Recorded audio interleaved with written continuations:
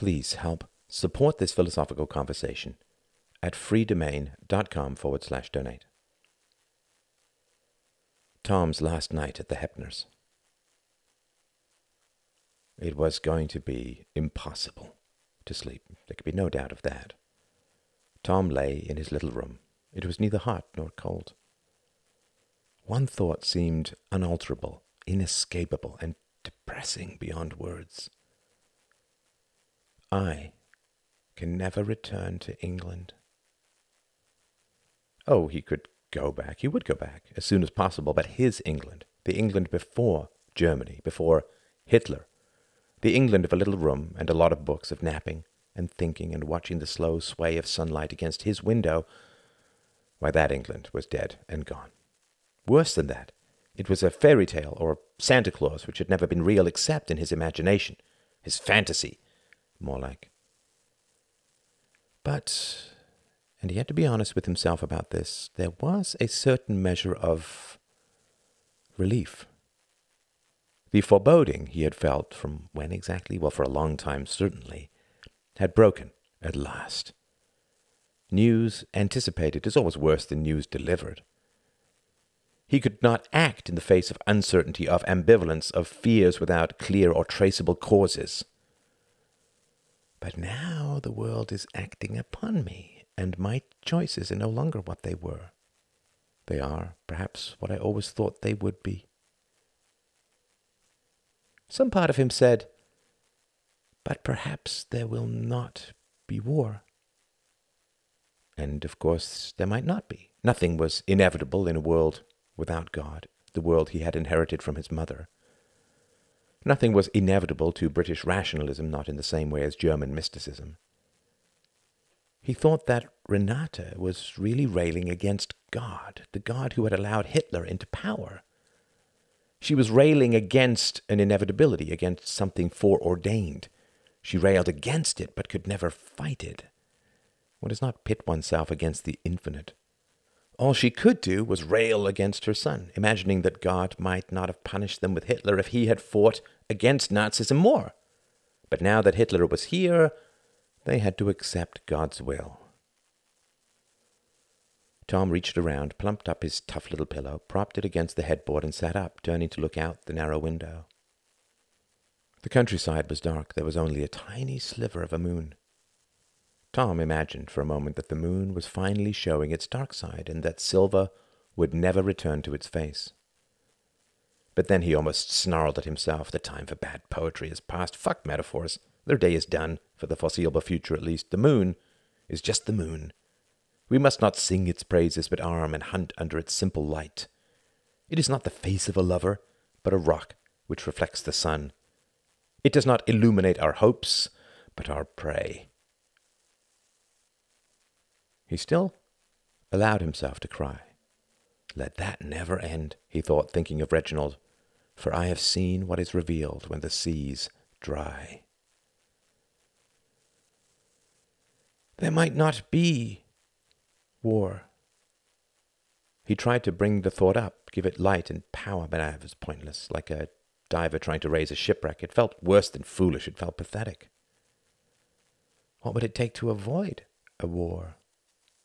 It would take what the West lacked utterly. It would take something worth killing for to keep. But if we still valued it, then Hitler would never have gained power, thought Tom, not knowing exactly why he thought it. It was Reginald and Klaus and all this relativism. Let Germany find her own way. Tom turned his head back and forth on the pillow, enjoying the crunching of his hair. We are to be left with no metaphors and simple pleasures. A knock came at the door. Come in, said Tom immediately. Renata entered. Tom did not feel afraid, not in the way that he had at breakfast when she was dissolving his sausage. She entered as a supplicant. She closed the door silently and crossed the room. Then she seemed to collapse like a dynamited smokestack down onto the floor. She sat on her heels and folded her hands in her lap. He remembered that she wanted to be a nun. "Tom," she whispered, and his heart almost failed at her tone. "There is something worse than seeing the death of your children," he thought, "and that is knowing that you will see the death of your children." "Tom," she repeated after taking a moment to compose her voice. "Tom, when you go back to England, you must tell people that they have allies here." He nodded slowly. He reached his hand for hers, but she wriggled it back slightly. "You must tell them that he can be stopped if English people are not like us, if they are kinder than us, more resolute. I'm not saying this very well, but I'm not a priest or a politician. You are a strong man and a kind man. Anyone with eyes can see that 3 leagues off. But you do not fight. Please don't dislike me for this, but I shall never see you again, and this is the only way I have. The only thing I can do for my children, for those I love. You must fight, Tom. You cannot hide from a bad world. It will come and get you anyway." Renata took a shuddering breath. Her fingers clutched at each other deep in her lap. "And if you cannot fight," she said, "then you must speak. The only people who are certain in uncertain times are bad people. They will lie. We lied to ourselves, and now they will lie for us. Tell the truth. We cannot be trusted, not any more after this. And," her voice dropped as if God had his ear to the door, "and shoot him if you can. He is a cancer. He might be God's cancer to make us better, but you did not cause him, and you can shoot him without interfering with his plan. Kill him, that we all may live. Will you do that? Will you?" "I will," whispered Tom, thinking, despite himself, "one day I shall be surrounded by people who are not intense and self-obsessed, and who will actually ask me what I think, how I feel." Renata stayed in her kneeling position for many more minutes. Her head lowered slowly, almost imperceptibly. Tom could only tell by gauging her hair against the picture on the far wall by the door. Finally, she said, and her voice held yet another tone, "I am an old woman." She leaned forward. "I am an old woman," she repeated, "so only one will I take." To Tom's only partial surprise, she kissed him on the lips. Her mouth was dry, and Tom thought that a woman's lips would not change too much over the course of her life, not like her skin or hair, say. And then he thought that she was not an old woman, certainly not yet 50, and recalled the fertility of her hips. And then he felt a tickle of desire and pictured her head thrown back, his buttocks pumping, his seed spraying.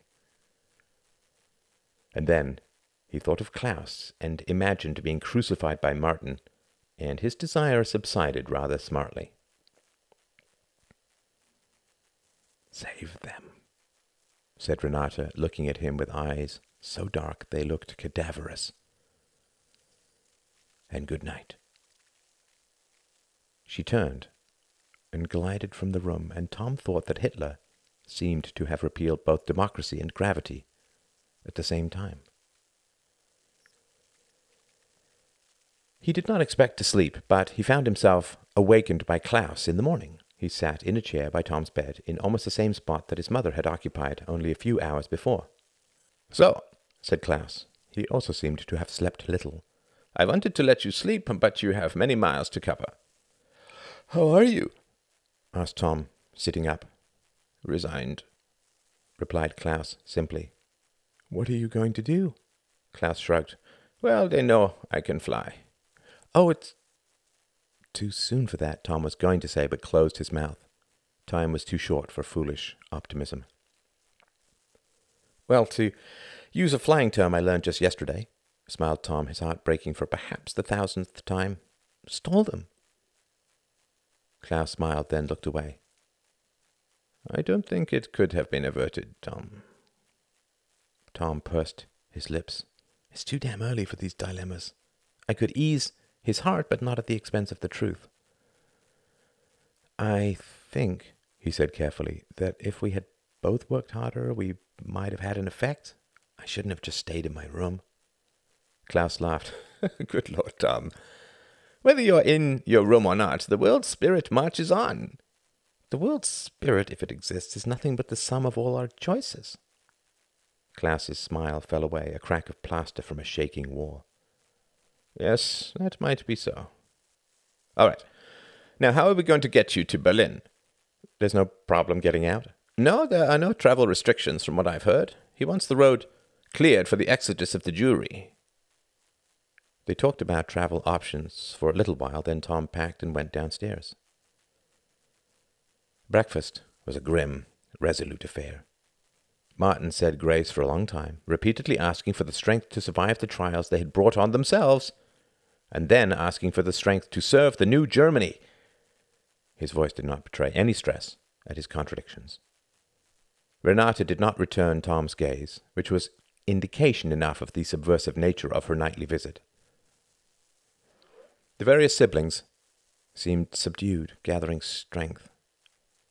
After the Amen, Tom did not even pretend to eat. He drank tea and watched the others. Conversation was sparing. The radio was silent. Tom leaves Berlin. Getting off the train in Berlin, the first thing that Tom thought of was that a large number of wealthy people had lost a lot of change. A group of men in suits and women in furs were on their hands and knees, their hands working, little foamy scraping noises escaping their huddled forms. "Clean, Jewish scum!" cried a man standing over them next to another man. His evil, leering face hovered over them. It was clear that he wanted to kick them, but was forcing himself to restrain for the sake of being able to kick them more later. As Tom passed them by, he saw that they were cleaning the platform with toothbrushes. As he passed the group, he saw the man spit into the little foam circles. "You missed a spot," he said, pointing a truncheon at his little pile of spittle. The other man was unzipping his fly. "Let me help you rinse," he laughed. Tom hurried on. It was strange. People flowed around the little scene, giving it no more attention than janitors at a museum cleaning an old exhibit of prehistoric men. Entering the street, he looked around for a taxicab, his eyes refusing to alight on any object for more than a moment, fearful of finding more evidence of random abuse. But the city moved on pretty much as before. There were fewer communists around, but the preachers still spat from their fruit box altars. Tom looked deep into the faces of those speeding past. This is the last time I shall see this land, he thought, hoping that the idea might provoke some extra sense in him which could divine the thoughts of those hurrying by. But they looked almost the same as they had when he had arrived. He wanted to stop each one and ask them if they knew what had happened, what they had done. It was the same feeling he had when walking home very late at night in London. He would want to stop each car and ask the occupants what the hell they were doing out at 3 o'clock in the morning. Then, of course, he realized that they could justifiably pose the same question to him. He went straight to a little room not far from the airport and deposited his bags. Then he walked over to a travel agent and inquired about flights for tomorrow. There was one at 10:30 in the morning. His ticket was checked. All was well. He slept poorly that night as well. Starting around midnight, some sort of massive celebration seemed to be going on. He saw the flicker of firelight against his ceiling. He heard badly blown trumpets and screams of pleasure or pain, which he did not choose to get up and investigate further. If a crime was going on, what could he do? The police and Nazis. Cheering erupted at times, but he could not hear any coherent or amplified speeches, so he assumed that people were responding to some symbolic event. Hopefully it was just the burning of the Weimar law books or some decadent Western literature. There was also the clatter of occasional gunfire, and Tom thought that the communists and fascists must be in quite a panic. They had all been chasing the ring through democratic means, and now the Nazis had won.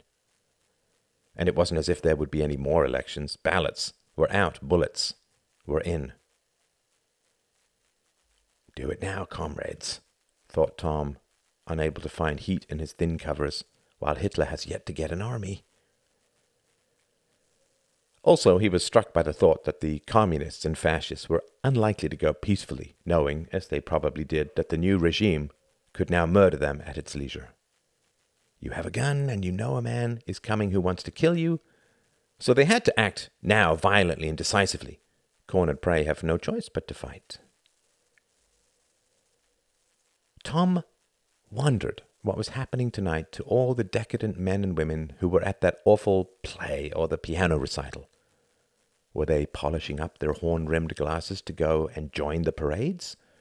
Would they tickle the noses of their new Nazi masters with their imitation boas?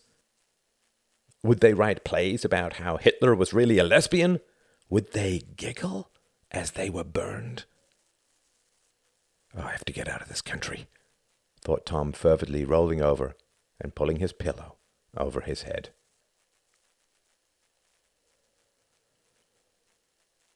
Tom, in his room. The Great Debate. It had been a little over 2 years since Tom had first moved into his little room. He was in the time of life when time still stretches ahead like a blank canvas one is afraid of getting to work on. And he loved his solitude. He loved it in a way which was hard for him, and harder for anyone else, to understand. It could be said that he had had little existence in his family. His mother fused with him like a fried egg left on the stove too long. His father did not understand him or try to, but viewed him as a sparrow passing through a room. This image came to Tom from reading about the history of religion. When an old Anglo-Saxon warlord first met a Christian priest, the priest explained the idea of heaven and hell. And the warlord thought for a long time, and then convened his knights that evening. He said, "Before we met such men, we thought that life was just like a sparrow flying through a room. Now we have heard from where the sparrow comes and to where it goes, and our room will never be the same." Reginald was a constant force in Tom's life. Reginald had something to prove. Reginald always had something to prove. When Tom was younger, this was obvious. Reginald was usually better at sports. Tom would grind his teeth in frustration when they played tennis or football or cricket, and for a time was a terrifically bad loser, even hurling his tennis racket in frustration on occasion. Tom was a faster runner. That was the only advantage he had, but it was not very helpful once they graduated past tag and British bulldog. As they got older, Reginald's teasing became more subtle. When he was young, he lorded it over his brother. When he won a game, he would dance. As they entered puberty, though, a different devil began to live within him, an older, wiser, more patient devil. A devil who counseled that to oppose an enemy was far less powerful than to have one's enemy oppose himself. When they played tennis, for instance, Reginald no longer mocked Tom when he beat him. Oh no, that would be most obvious. What he did now was irritate his younger brother in a much more subtle manner. He sliced his shots with a casual brutality which spoke parchments of suppressed rage. And when Tom began to lose, always cursing himself for his psychology, for his inability to imagine beating his older brother, Reginald would become sad and compassionate, his face growing long and serious, his mouth compressing into a silent speech of unspoken remonstrance. "But Tom," those lips would say, "surely we are beginning to outgrow all this. Surely you cannot be continuing the vain and pointless wars of our early childhood. Why do you continue to fight me? Why are you holding on to all this in this way? Why are you so stuck back there in the muck of our beginnings? Now we are supposed to be having fun. We are supposed to be wiser. We are supposed to enjoy our day, the sun, the play of our muscles. Why, oh why, are we still at war?" And Tom would hear all of this continuously with every stroke and every wild shot of his. And Reginald would call over, "Do you need to take a break, Tom? You seem to be getting agitated." And Tom would want to leap over the net and thrash his brother with his own tennis racket, edge even, not just the face. and would have to swallow his own bile and would charge over the court to his own inevitable defeat. Both brothers were preternaturally sensitive, and this was a great problem. There were two incidents from Tom's early childhood in relation to Reginald which kept returning to him. The first was when Tom was 5 or 6, sitting at the edge of a large lacquered dining table after dinner with a gaggle of cousins and aunts. He was complaining about being a younger brother. "Everything I get is later, or less, or before. I have to go to bed earlier. I get less allowance. I'm not allowed to make my own toast. I can't be alone in the bathtub." The list went on, but finally Tom said, "But that's all right. I'm a year younger than Reginald, so at least I get to live a year longer." There had been a pause then, and the adults had exchanged the kinds of amused smiles which really alerted Tom to impending words of doom. "But Tom," said one of his aunts, "being a year older doesn't mean that you get to live a year longer. You could get hit by a bus tomorrow." Public humiliation, universal injustice, Reginald smiling in triumph, and a memory which could not be erased, which sat on the rim of the general dustbin of history, refusing to fall, to go in, and staring at him with patient, implacable, glittering eyes. "I shall wait, and you shall comprehend me, and only then shall I go. For if you do not, we shall both go into the dustbin together." The other incident was when they were playing cards with their cousins. Tom was 7. His math skills, never very good, were challenged by a rather complicated scoring system being managed by Reginald, who always wanted to keep score, which made Tom suspicious, but he never found him cheating. At one point, frustrated with being left behind, Tom cried out that an error in scoring had been made. Reginald stopped the game with an imperious hand, saying that this had to be completely cleared up before they could continue. And then he had laid the scoring sheet in front of Tom, going over and over how Tom's score had been arrived at. And Tom fought, and then, at one point, understood in a rush, and saw that his brother was right. But he could not stop fighting, and gradually everyone on the blanket realized that Tom was continuing to fight, even though he knew he was wrong, and the game had broken up and everyone had drifted away, everyone except Reginald, who sat and continued to explain the scoring to Tom, though they both knew that Tom was lying, and had been lying for some time, and they argued themselves into whispers and were sent to bed after dinner, for fear that they were getting colds or something worse. This was an odd memory, because Tom did not feel ashamed of it.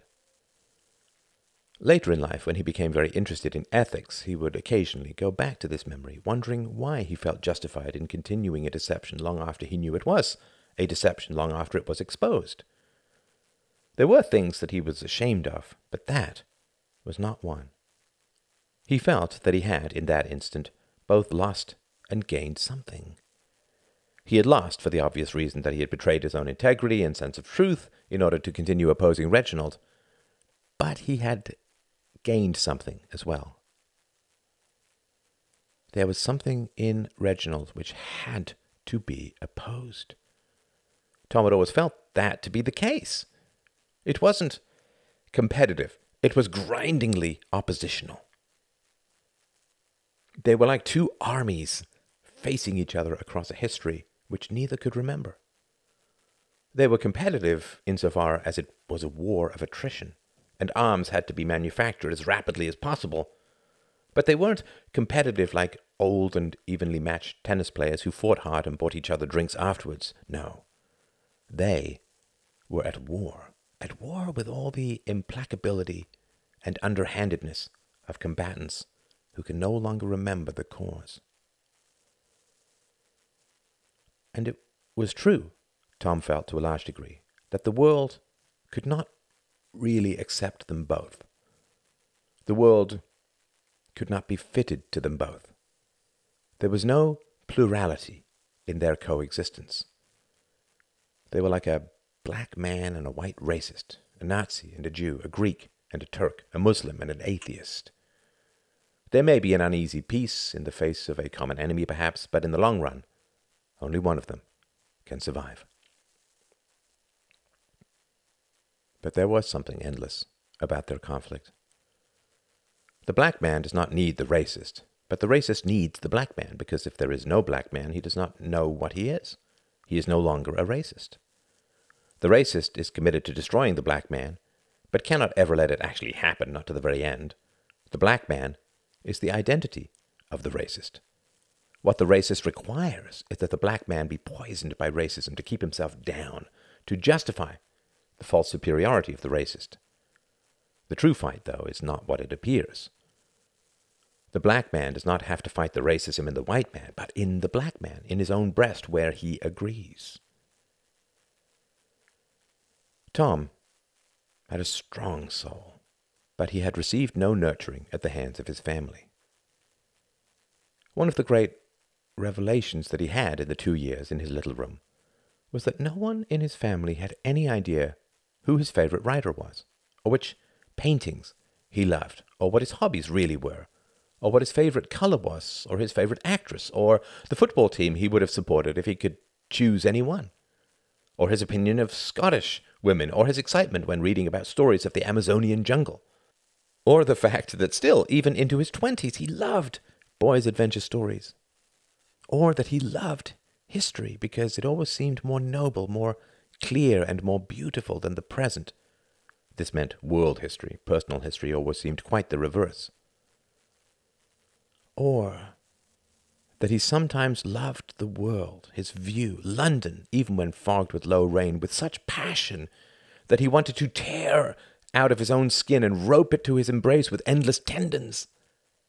Or that he wanted to be a sheriff of the Old West with a cocked hat, an eye patch, and a quicksilver hand. Or that he was frightened of German philosophy. Or that he was horrified and ashamed of his horror by visible physical deformities. Or that he was physically vain. Or that he feared for his future. Or that he loved his 500 pounds a year, but also worried that it would be his undoing. Or that he felt he was stuffed full of promise, but void of direction, like a zeppelin overfilled with helium and sent off to bump under the ceiling of the stratosphere. There were a million other thoughts, and none of them were of any interest to his family. Reginald was brusque, practical, and had little patience with such nonsense. He derided over-analyzing in any form, and considered that Tom, by sitting alone in his room and rummaging through his own psyche, was engaged in a most narcissistic form of navel-gazing. "The world is owned by those who act," he said repeatedly. And Tom had the same thought each time. Does he mean those who do, or those who pretend? So Tom had never been able to find himself through his family. In fact, it was quite the opposite. The Spencers had actively blocked Tom from developing his own identity. Thus, it was quite remarkable that Tom should have retained the ability to spend time alone with his own thoughts, to abandon the future and simmer productively in the past and present. And there was a manner in which the modern world did not really fit Tom right at his core. He felt, from his love of 19th century thought and art, that the world had gone in the wrong direction. And, like any driver who's taken a bad turn, it would take a lot to turn around. The longer the world went in the wrong direction, the worse would have to be its reversal. And this cult of the new, the artistic movements of incomprehensibility, Dadaism, surrealism, constructivism, this idea that the world had changed so much that none of the old rules applied, or rather that all of the old rules were mere exercises in power to benefit the ruling class, and anyone who followed them was a blind, foolish sap. And this truly meant all rules, even basic ones like telling the truth. Nowadays, this was as true at All Souls as it was at fashionable dinner parties. There was the noble lie, lifted from Plato. It was often applied to Soviet Russia, and Tom heard it many times. It went like this. Russia is a noble experiment deserving our strict attention and qualified support. It has its difficulties, of course, and we should not treat as gospel everything we read in Pravda, or treat missives from Moscow as sermons from the Mount. But there are two kinds of difficulties in societies. The first kind is those caused by bad ideas. Untrammeled capitalism was one. The 19th century, child labor, the robber barons. There is no remedy for such ills except a change in government, either of form or content. The second difficulty, however, is much more complex. When a society's ideas are better than the nature of its inhabitants, then difficulties within that society must be examined much more closely. There was never a perfect Christian society because of original sin, if you like. But that does not mean that Christian ethics are wrong. There may never be a perfect communist society, but that does not mean that communism is wrong. If communism encounters difficulties in its implementation, it is not because the ideas of communism are bad, but rather because its fine, delicate machinery is being implemented over the brute opposition of uneducated peasants. It is natural for the average kulak to resent the collectivization of his land because his forefathers were serfs for so long, and because of the Tsar, he associates authority with greed. The idea that authority, the authority of the Soviets, could work to his advantage is utterly foreign to him. So he fights, he undermines, sometimes he sabotages. And then the capitalists cry, "Aha, you see, communism has problems as well." And they are right at the moment in Russia. But that is because of the coarseness of the people, not the falseness of the ideas. And so the difficulties are downplayed, and why not? The idea is noble and true, but it sometimes runs afoul of human imperfection. To trumpet such failures would be to play into the hands of your enemies, to provide ammunition to the capitalists to allow them to continue their exploitation. Failures not endemic to the system should be downplayed. Even the capitalists do this. A biscuit tastes bad to 1 in 1,000 people. They don't take out adverts in the newspaper saying, "Biscuits taste bad." No, you have to find that in the fine print, if it's even there at all. If the peasants resent collectivization due to their own selfish ignorance, Moscow can hardly be expected to say, "Peasants resent collectivization." No. They say, "Collectivization proceeding smoothly." There is the rule, and then there is the exception. When the rule is sound, one may gloss over the exception from time to time to avoid confusion. If you are a doctor and 1 person in 1,000 reacts badly to a life-saving medicine, would you tell a dying patient of the risk? Of course not. The stress of worrying about it would be terrible, and would not affect the outcome except negatively. So it was all right to lie. And stealing? Well, that was an obsolete rule in the new thinking. When there is no property, there is no stealing. On the contrary, property itself is stealing. So telling the truth was optional. Propaganda was more important than honesty. Stealing was impossible. Integrity? Modern integrity was integrity to an idea, not to the good. If you were a fascist, then whatever furthered the cause of fascism was good. And violence? That was to Tom the great question of the early 30s. What about the question of violence? That was a question answered with grim, simple absolutism. In the 19th century, all praise it, all damn the propaganda of Dickens, society was considered an honorable place. Law, while sometimes imperfect, was striving towards truth and honor. The social contract was binding obedience for the sake of protection because the laws were honest and just. In fact, the idea of the social contract was dying out. Laws were just, thus obeying the laws was the same as being moral. Personal morality created the authority of the state, not vice versa. This was a new, unprecedented, post-Enlightenment idea, and it took deep roots in the century which provided the greatest single advance in the human condition, the 19th. It did not survive the onset of the 20th.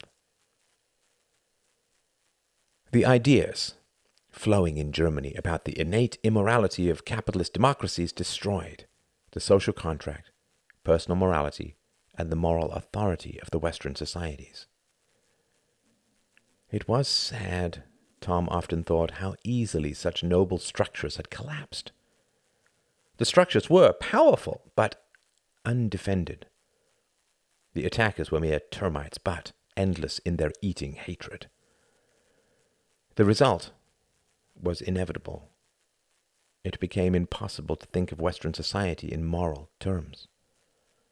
The capitalists were immoral, of course, but it was worse than that. It was not that certain capitalists were immoral and could be reformed through argument and social humiliation, no. It was that morality was impossible in a capitalist society. The social contract was impossible. Obedience was futile, because there was no protection in capitalism, only exploitation. Personal morality was impossible. One was either an exploiter or one of the exploited. Capitalism corrupts irrevocably. It was no more possible to reform capitalism than to slow a man falling from a cliff. The logic, the destruction, was inevitable. In fact, even attempting reform was futile, evil. Those who argued for the 40-hour workweek, minimum wages, and safer working conditions were considered social fascists who attempted to make concessions with an evil entity. Capitalism was exploitative by nature. Reforming it could shroud that exploitation, but not eliminate it. In fact, reform was more dangerous than capitalism because it dulled the desire for revolution. So the Western democracies were invaded by a virus, and this virus took down almost every single intellectual in every single university. German thought became cool, and every progressive was either a relativist, a communist, or a socialist. People who had never been in the same room as a manual worker appointed themselves as spokespeople of the proletariat. Those who knew nothing about economics argued for the redistribution of income. Those who had never been in a fistfight demanded a violent revolution. Sickly youths worshipped the meaty arms of two-toned Soviet poster boys. Men who had never held a job argued for the rights of working people everywhere. It was all nonsense, pure nonsense. And it culminated with the Great Debate of 1933. Reginald was the president of the debating club, and there was great consternation in England about the rising power of Germany. The Great Debate, 1933. The National Socialist Party was voted into power in January of 1933. Within 6 months, democracy and capitalism were dead in Germany. This caused great debate at all Souls. One by one, countries were falling into absolutism. It seemed the wave of the future. Russia, communism, 1917. Italy, fascism, 1922. And now, Germany, Nazism, 1933. Sentiment in Spain was surging back and forth between the fascists and the communists, and it looked as if civil war would create, no matter which side was victorious, a dictatorship of some kind. Democracy certainly seemed to have had its day. And so, in 1933, Reginald proposed a public debate. The question, "Be it resolved that this House refuses to fight for king and country." The posters went up, the hall was booked. The level of public interest was feverishly high. Everyone felt uneasy about Italy, Germany, and Spain. Everyone knew that without the support of the young, a war could not even be contemplated. Everyone knew that the Treaty of Versailles was on its last legs. And everyone was terrified of war because the next war would not be fought overseas. It would not even be fought in some distant part of England. It would be fought over their very heads, and their houses, their gardens, neighbors, and children would all be vaporized on, perhaps, the second day of the next war. No telegrams would be mailed because there would be no houses to deliver them to, no neighbors to deliver them. Nothing would be left. The survivors would envy the dead and all too soon be tempted to eat them. Plumbing would fail, waste would accumulate, disease would spread. Fatalities would be in the millions within a month. Civilization would be at an end. No one would even have any idea who won. Government would cease. Base predators would return. Packs of skinny dogs would drag away babies while keeping the mothers at bay with drooling snarls and quivering haunches. Gangs of criminals would rape and roam. Casual slaughter. It would be worse than the fall of Rome, because after Rome there were no guns. The fights were more even. They would not be now. The army would never even make it overseas.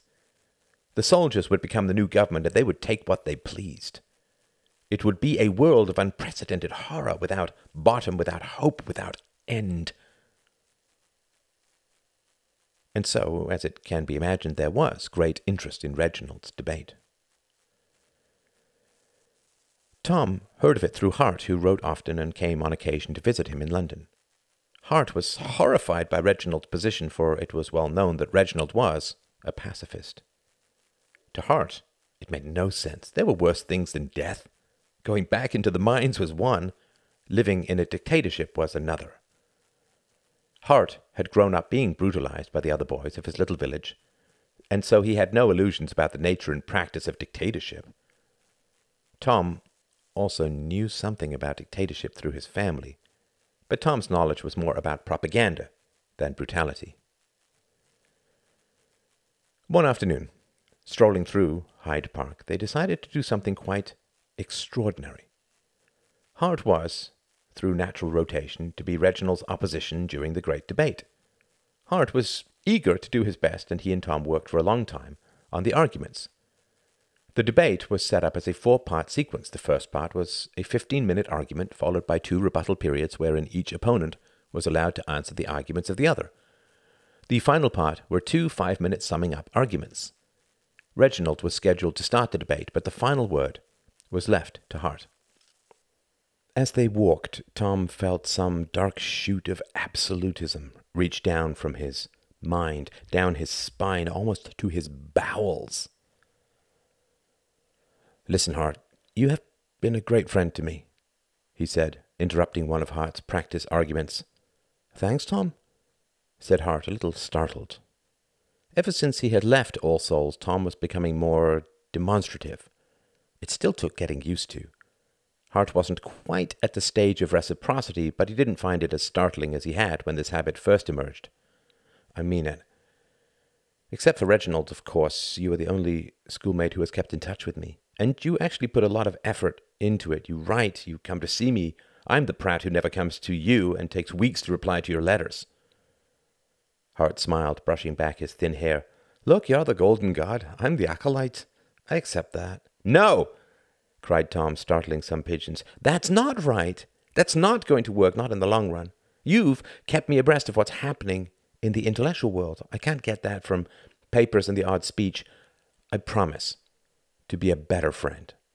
"Well, I appreciate that, Tom." "Right. And now, having said that, I am about to completely undermine my credibility because I want to ask you for a favor." "What's that?" "You want to do this debate?" "Yes." "Because of its publicity?" Hart snorted. "Hell no. Because I think that pacifism is a little girl's philosophy, because I think it will fuck us up royally before long, because it invites pillaging. It's like everyone has forgotten about Vikings, and you will do a fantastic job. Truly, wizard, I believe that." "Thanks, but I want to do it." There was a pause. Hart stopped walking for a moment, his shoulders sagging. Tom stopped and turned to him. Hart looked up, desperate worship in his eyes. "But, Tom, you're not a student anymore. We'll check the rules. If I can't, problem solved." "Tell me." This was a phrase Hart used, which Tom loved. It meant, "Tell me everything behind that thought." "Passion," said Tom. "Passion will determine this debate. I have fought Reginald on this issue for 15 years. "I am passionate about it too," said Hart, breaking one of his own rules, which was, when you say to a man, "Tell me," you mustn't interrupt his response. "Yes, you are," said Tom. "I know you are." They moved to one side to let a runner pass them by. They sat on a bench. A chill wind wandered over the green. Tom shivered. Something frigid was churning through his innards. His hands were shaking. "But something is going to unite this argument, Hart," he said. "Something which comes from the heart, something old and passionate and Anglo-Saxon, because there is something feral about us, something which gave us the strength, certainty, and brutality to rule such a vast empire." Said Hart, staring down at his hands. Tom knew that Hart could refuse him nothing, and his heart broke at the sight of Hart, sitting there like a depressed child whose last toy has just been snatched away. "I will not take anything from him which he does not want to give, and not out of deference to me, but because he sees it clear and entire." "Hart, let me ask you this," he said after a moment, "and if you can answer it, I will withdraw my petition. I don't want to be the bastard who takes something from you because you care for me, because I care for you too. I don't want to be that person." There it was again. Tom's feelings spilled over, and Hart shivered. "This is my question," said Tom softly. "You are a British soldier in the Middle East, keeping the Jews and Palestinians from each other's throats. You see a man wanted for acts of terrorism.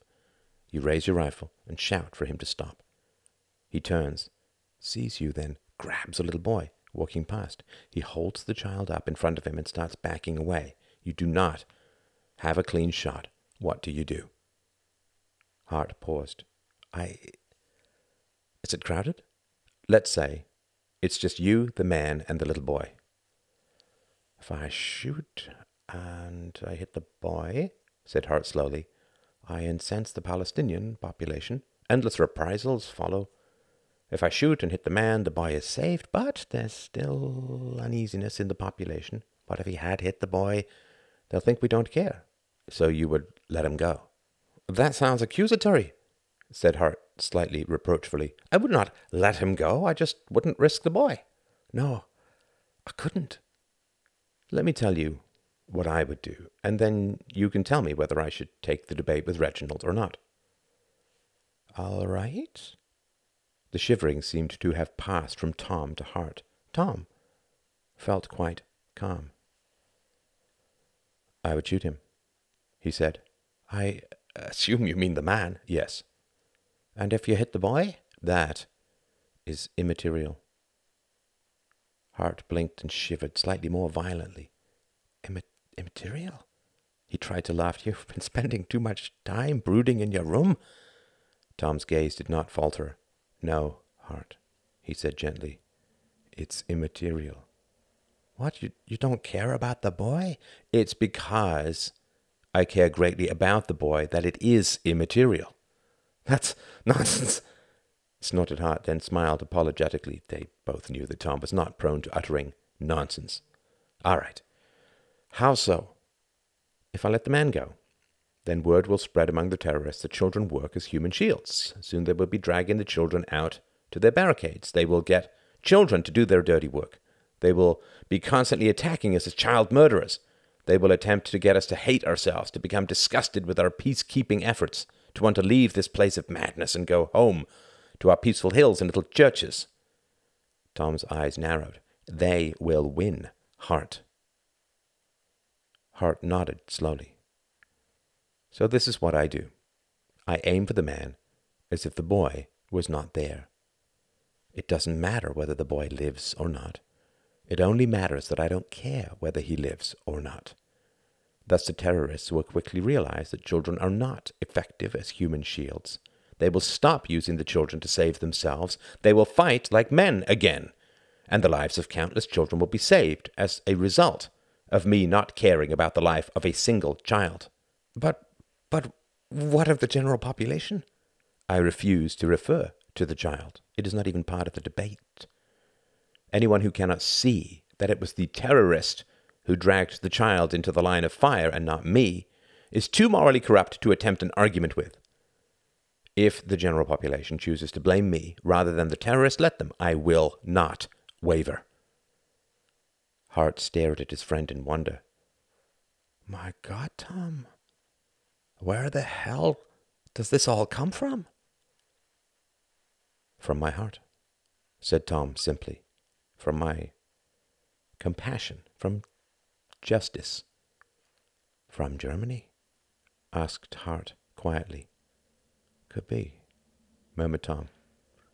could be. What the hell does this have to do with the debate?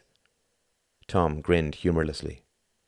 Well, the Germans will be holding our children hostage, Hart. They will have enough bombers to destroy London. It's not even an allegory. It's the way things are.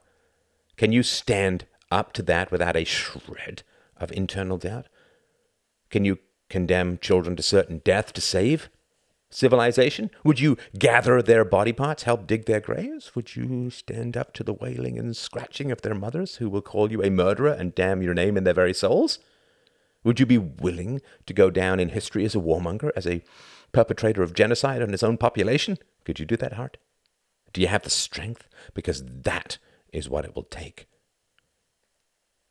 Hart looked over at his friend and felt all the terror and excitement of facing a person who, through a combination of parental inattention, self-imposed solitude, and natural will, is on the verge of becoming a true force of nature.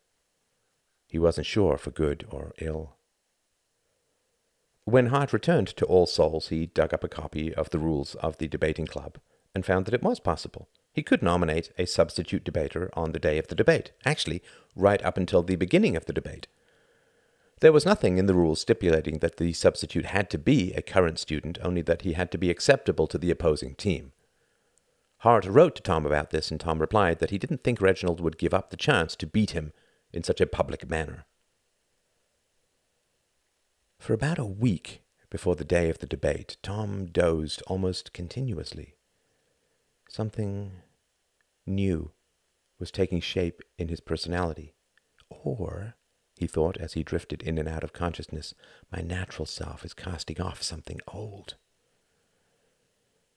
He had an afternoon dream where he floated above a desert over a terrific sandstorm and saw an ancient city being revealed as endless tons of sand were cast to the sky. And as the harsh sand was blown away, it polished the city until it shone in silver patches under the endless storm. From spending so much time alone, reading, dreaming, thinking, and walking, Tom realized that vital aspects of his own soul were only emerging from silence and relaxation. As an evidence of his own development, it was important to note that Tom could no longer measure his relationship to the human race as a whole. He felt so overfull of opinions, ideas, and emotions that he could no longer interact with the average. When he did meet the odd group for lunch or enter a deeper conversation through his inability to suffer foolish talk, his intensity caused great discomfort.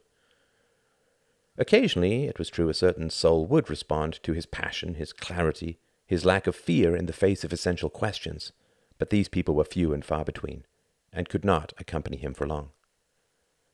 Sometimes he would exchange phone numbers with such people, but they were often oddities, only original because they were so disorganized. They were unafraid to question prevailing mental habits because they had no discipline.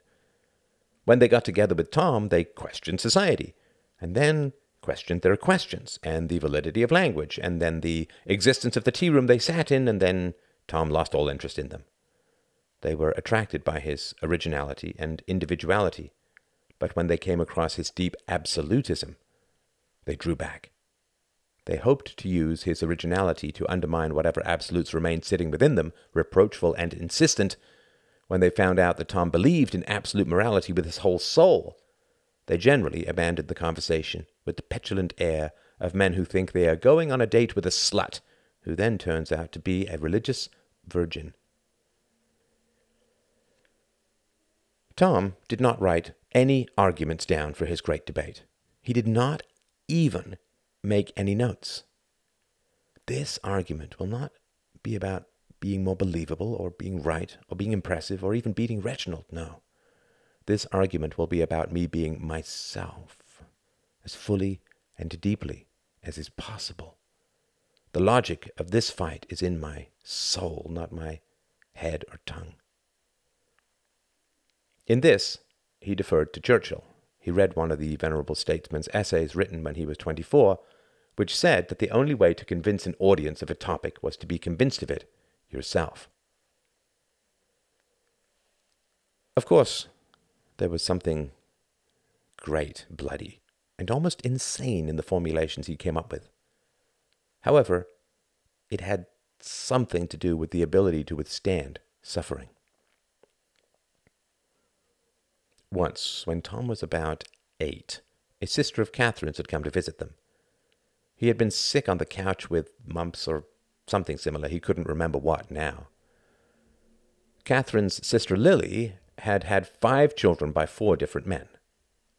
She was thinner than Catherine, which wasn't saying much, but her body had a kind of flaccidity which spoke of a life propped up by too many tendons and too few muscles.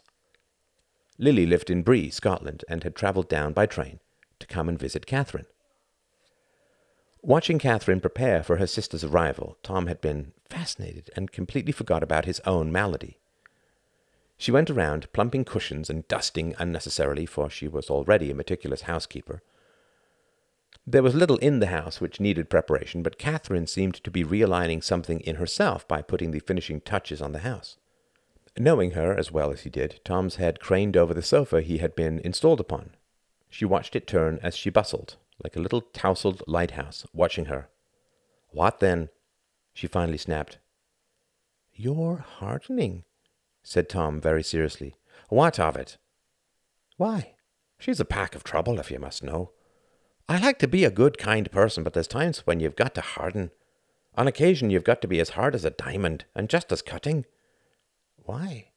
"Because some people use your sympathy to make up for their mistakes. I'm at my wit's end," she says in her letter. "I'll tell you this, Sonny Jim. When people are at their wit's end, they always want to start using up yours." "Why?" "Because, well, this is just my idea, and it might seem unchristian, but here it is. To be a good person, you have to be able to stare suffering in the face and turn away. Like the Good Samaritan didn't. Sure. I mean, if a man in the ditch drinks himself into a stupor, this is just an idea, mind, then if you stop and help him, you're not really helping him. I mean, you might be helping him, but you're not helping other people like him." "I don't understand." Catherine threw a cushion up into the air and clapped it with her meaty hands as it fell. Tom loved the way her arms rippled, showing the muscles far under the fat. "My sister Lily," she said, putting the cushion down and picking up another, "never got married. Keeps having children, can't hold down a job. So if everyone pitches in and helps her out, her life becomes like something a woman can decide to do. Sure, you're sad all the time and your children are like wild wolves, but it still beats having to get up at the crack of dawn to work for a living." Another cushion vanished in a bang of hands. Catherine paused, then put it down and sat down by Tom's head. Her hand wandered through his hair, and he leaned into it in pure animal pleasure. "See, there are 2 types of poor people, Master Tom." She rarely used that phrase. It said, "Pay attention." "And we hate getting confused with the other kind. There's the poor woman who has 4 happy, clean children, who keeps a good house and stretches her pennies, and her man dies. He gets some strange, foul affliction not covered by insurance. Now, she's in a pickle. She has to lean on the community. This woman is worthy of charity. She did not make her own fate. Could have happened to any of us. We have sympathy. That's one kind of poor. But there's another, the kind we hate being confused with. This is the man who gambles or drinks and whines that he's broke. Or he fakes an injury, moans about his back, and sits around on the parish coin. Or a woman who has children with wastrels. Now these people made their own lives. They are relying on people's pity to save them from themselves. And, Tom, you have to remember this. You have to look at these people straight in the eye and still have the strength to walk away. You make it possible for a woman to have children with whoever strikes her fancy. All that will happen is that you'll get more and more women like that. Being good is hard, and it shouldn't include making being bad easier." Tom thought about all that for a moment. "But the children..." "The children are sad. It's a real shame, a heartbreaker. I hate what Lily's doing to those kids. But I'd sure hate to be a part of a solution which made more and more like them. If a woman can live, somehow, by just having children, sure as sunrise, that's what some will do, more and more." Catherine sighed. "Being good is hard, Tom. You've got to be strong enough to walk away, strong enough to let people live with their own mistakes." "So, why are you seeing her?" There was a pause. Catherine looked away. "Hope springs eternal," she said. So Lily had come, and wept, and beat at her own breasts, and wailed about her need for a job, for money, for support and love, and Tom had listened in pure fascination from the next room. Catherine, though he could feel the strain in her voice, held firm, and he got the sense of clouds, wild in the spasms of their own thunderstorms, attempting to behead a mountain. And afterwards, after Lily had stormed from the servants' quarters with many a curse and the invocation of the memory of a long-dead mother, Tom had not heard anything for a long time. Finally, he got up and went into the kitchen where they had been talking. "Catherine?" he asked, peeking around the door, little purple after-sofa spots on his vision. She sat at the table, her head resting on her arms. "Oh, Tom," she said, raising her red, teary face. "Don't be sad," he said. "You are a mountain."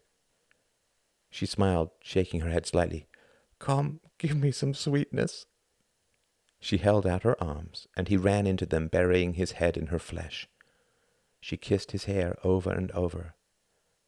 "Remember, pet," she whispered, "when you're strong, you get love, and that's all you need." The morning of the debate dawned high and clear. The debate was scheduled to start at 6 p.m. Tom took the train to All Souls, loving the feeling of being carried over the countryside. "I could change my mind now. I'll still be there in an hour." Waking up that morning, he had felt a great calm descending on him. He got up feeling a deep, godlike glow in his innards. Every piece of worry seemed to have dissolved into a great airy space in his belly, where the sun shone and all animals agreed. It was as if this idea of a higher power had turned out to be true, and the universe could indeed stride alongside his journey and take some of his load. "Actually, all of my load," he murmured, staring into the rusty mirror while shaving. He sang in his bath, lustily ignoring the complaints of his roommates. He knew from his own debating experience how important it was to warm up your voice. One wobble or crack at the wrong moment could ruin everything. So Tom did his scales in his bath, feeling the buzz of his voice bouncing back into his head from the white tiles, knowing that 100 or so miles away Reginald was doing exactly the same thing. Hart was there to meet him when he got off the train. He seemed both elated and depressed.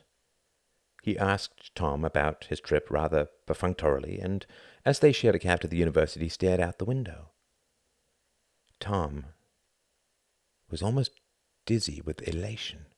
He felt that he was stepping up the last few weathered stone steps to a mountaintop with a fantastic view, seen by only a few souls who had come, stared, and vanished, leaving no trace.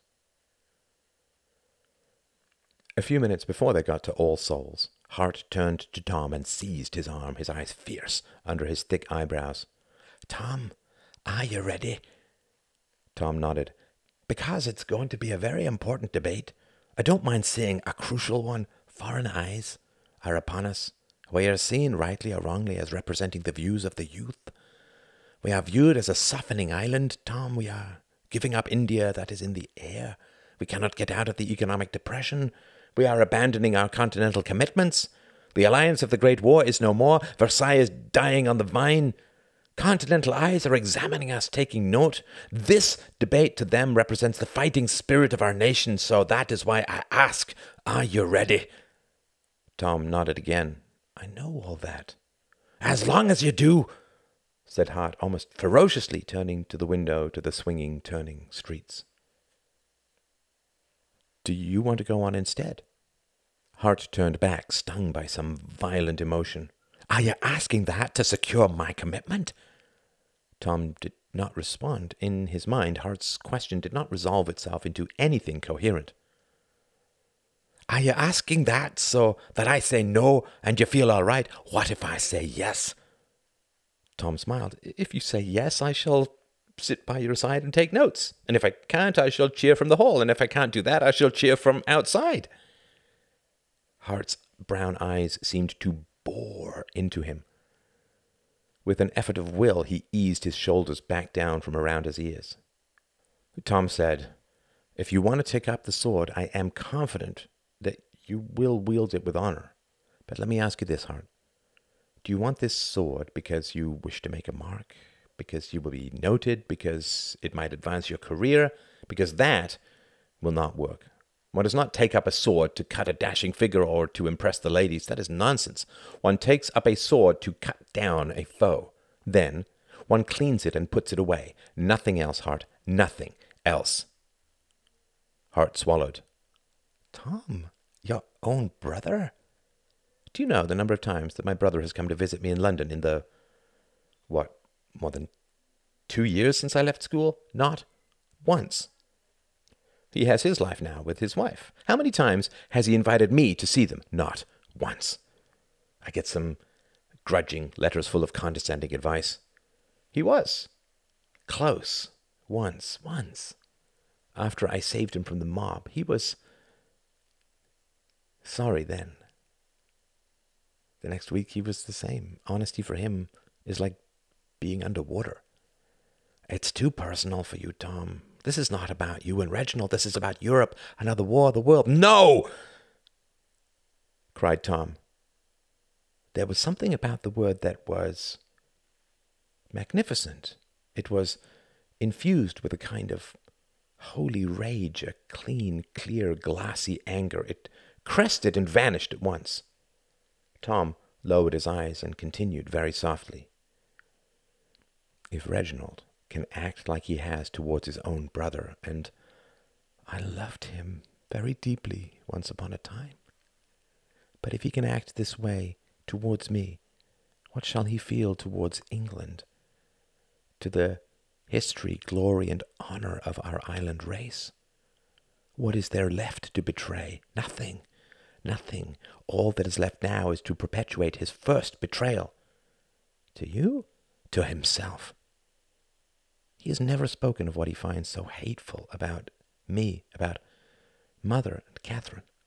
Nothing is ever specific. It's all just a whitewash. I don't know for what. I've tried to give up the addiction of trying to figure out my brother. He is a shifting maze of mirrors. You can't even go in without losing yourself."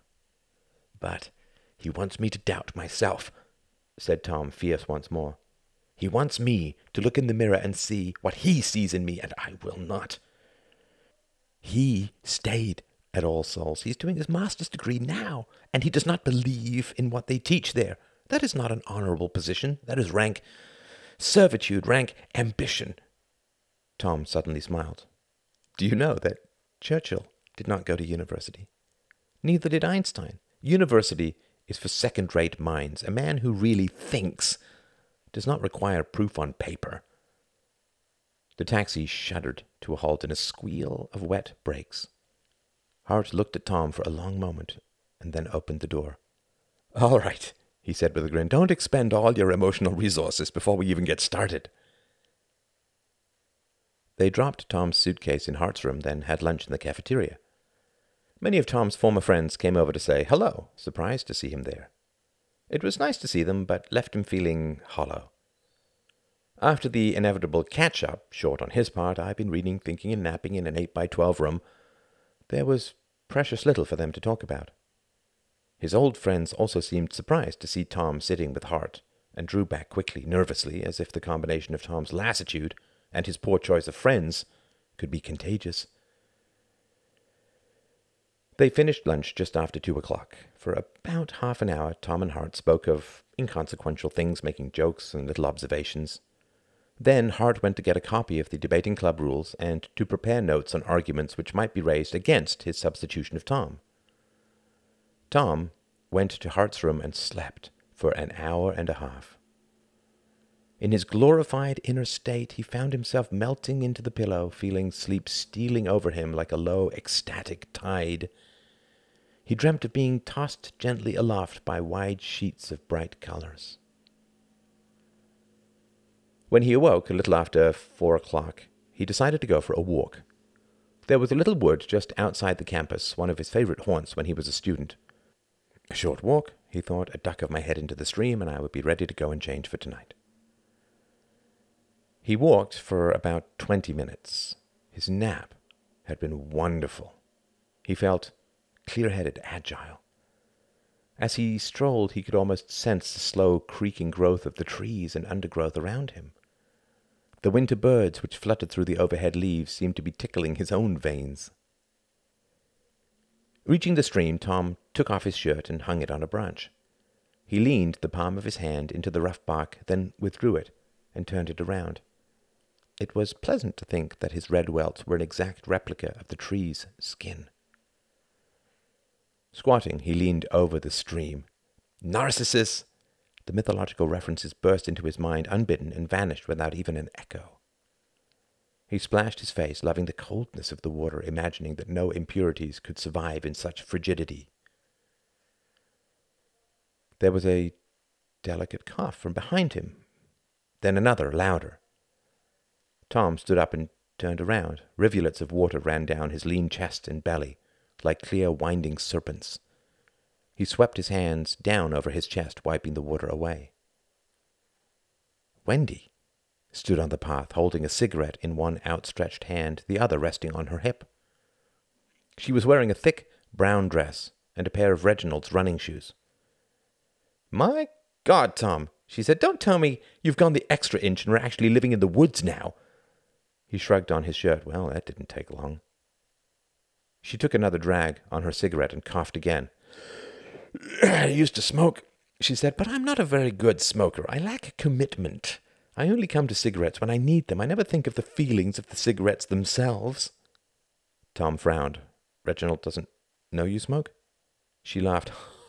"Oh, Lord, no. I can't wait till he starts working full-time. It's much harder having a clandestine affair with your husband around. But what are you doing here?" "I came for the debate." She rolled her eyes. "Oh, men and their debates.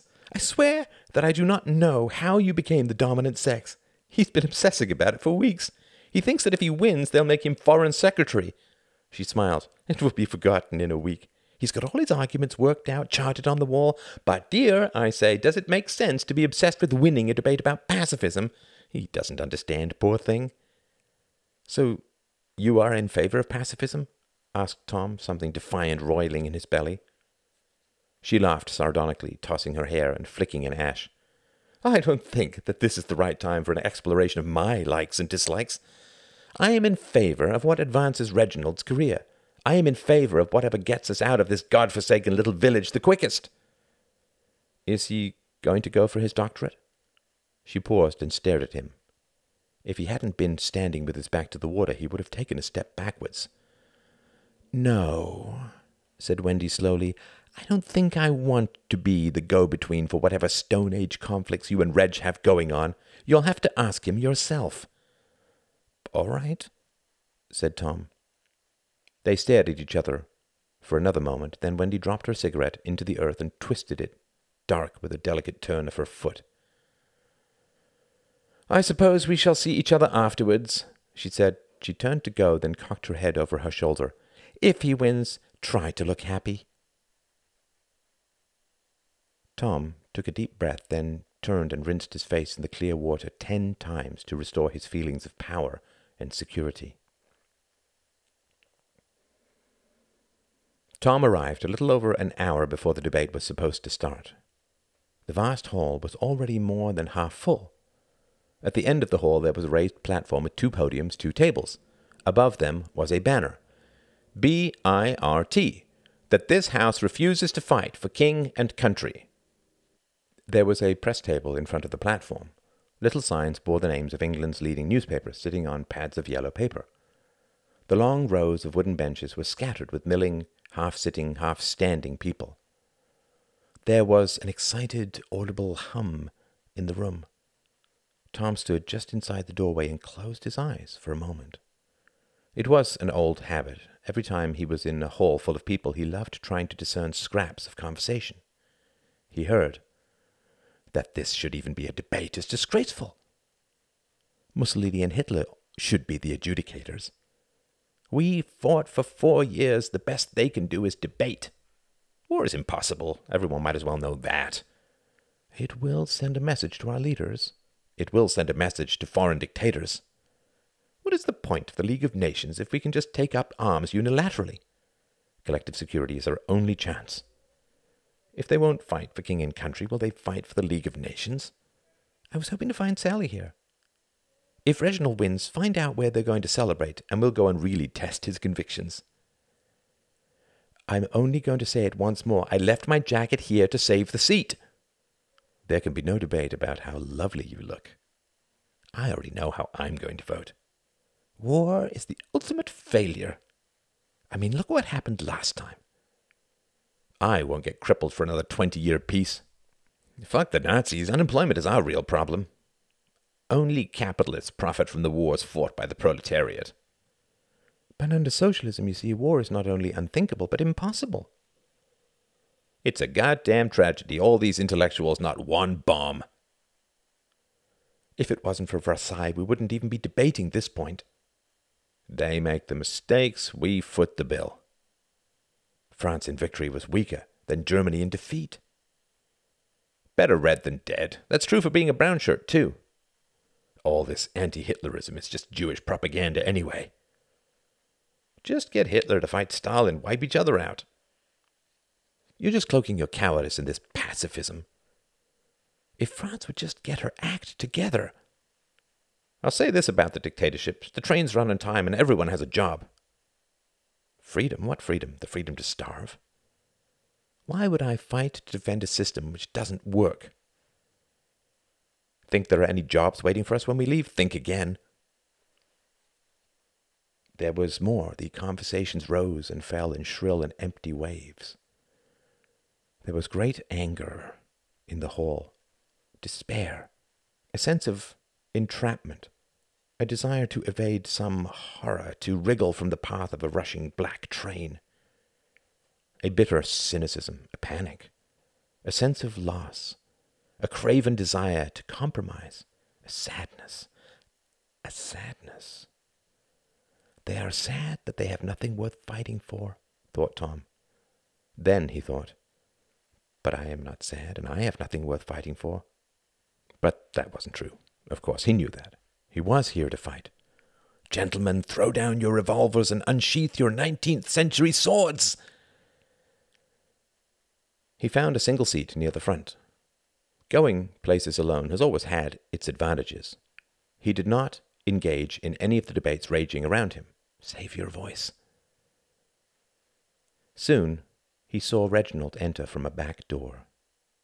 He was dressed in an academic robe, his hands clutching a ribbon with the All Souls colors hanging from his chest.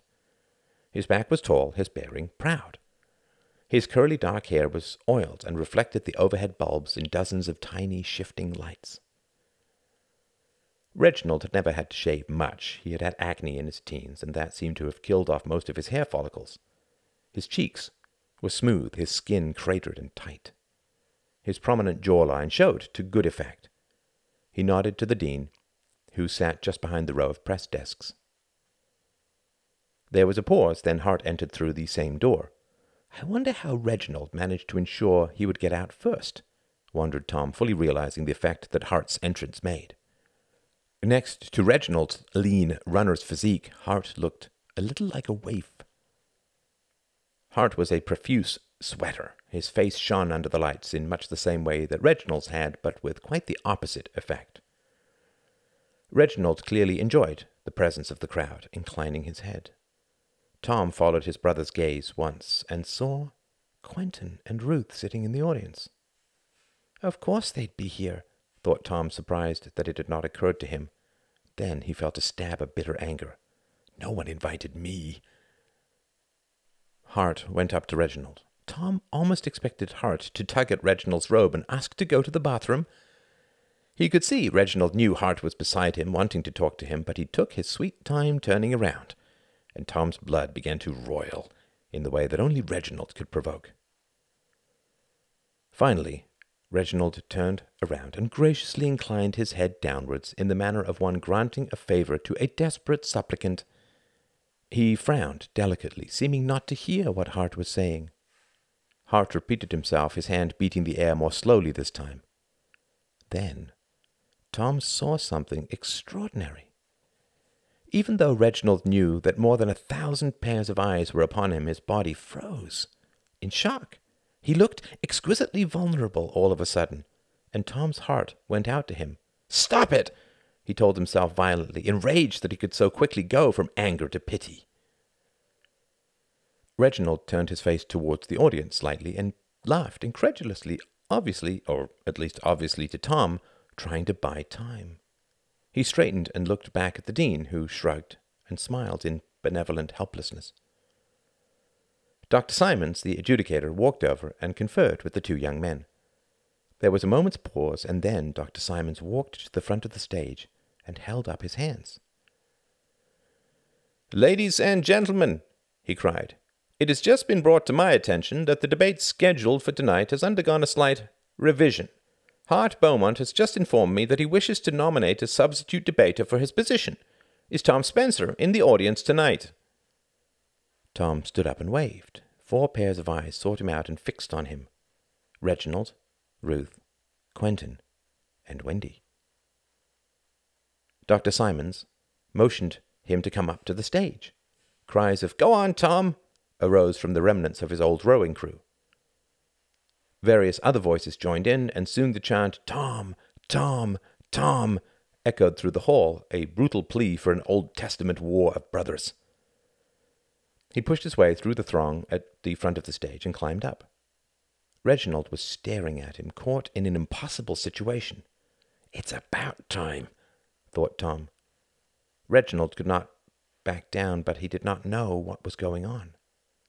He believed he had Hart beat, and did not think much of Tom's debating abilities, but hated uncertainty of any kind. "Mr. Spencer," said Dr. Simons, placing his hand on his shoulder, "the rules do not require that you be a student to debate, but I have this to ask.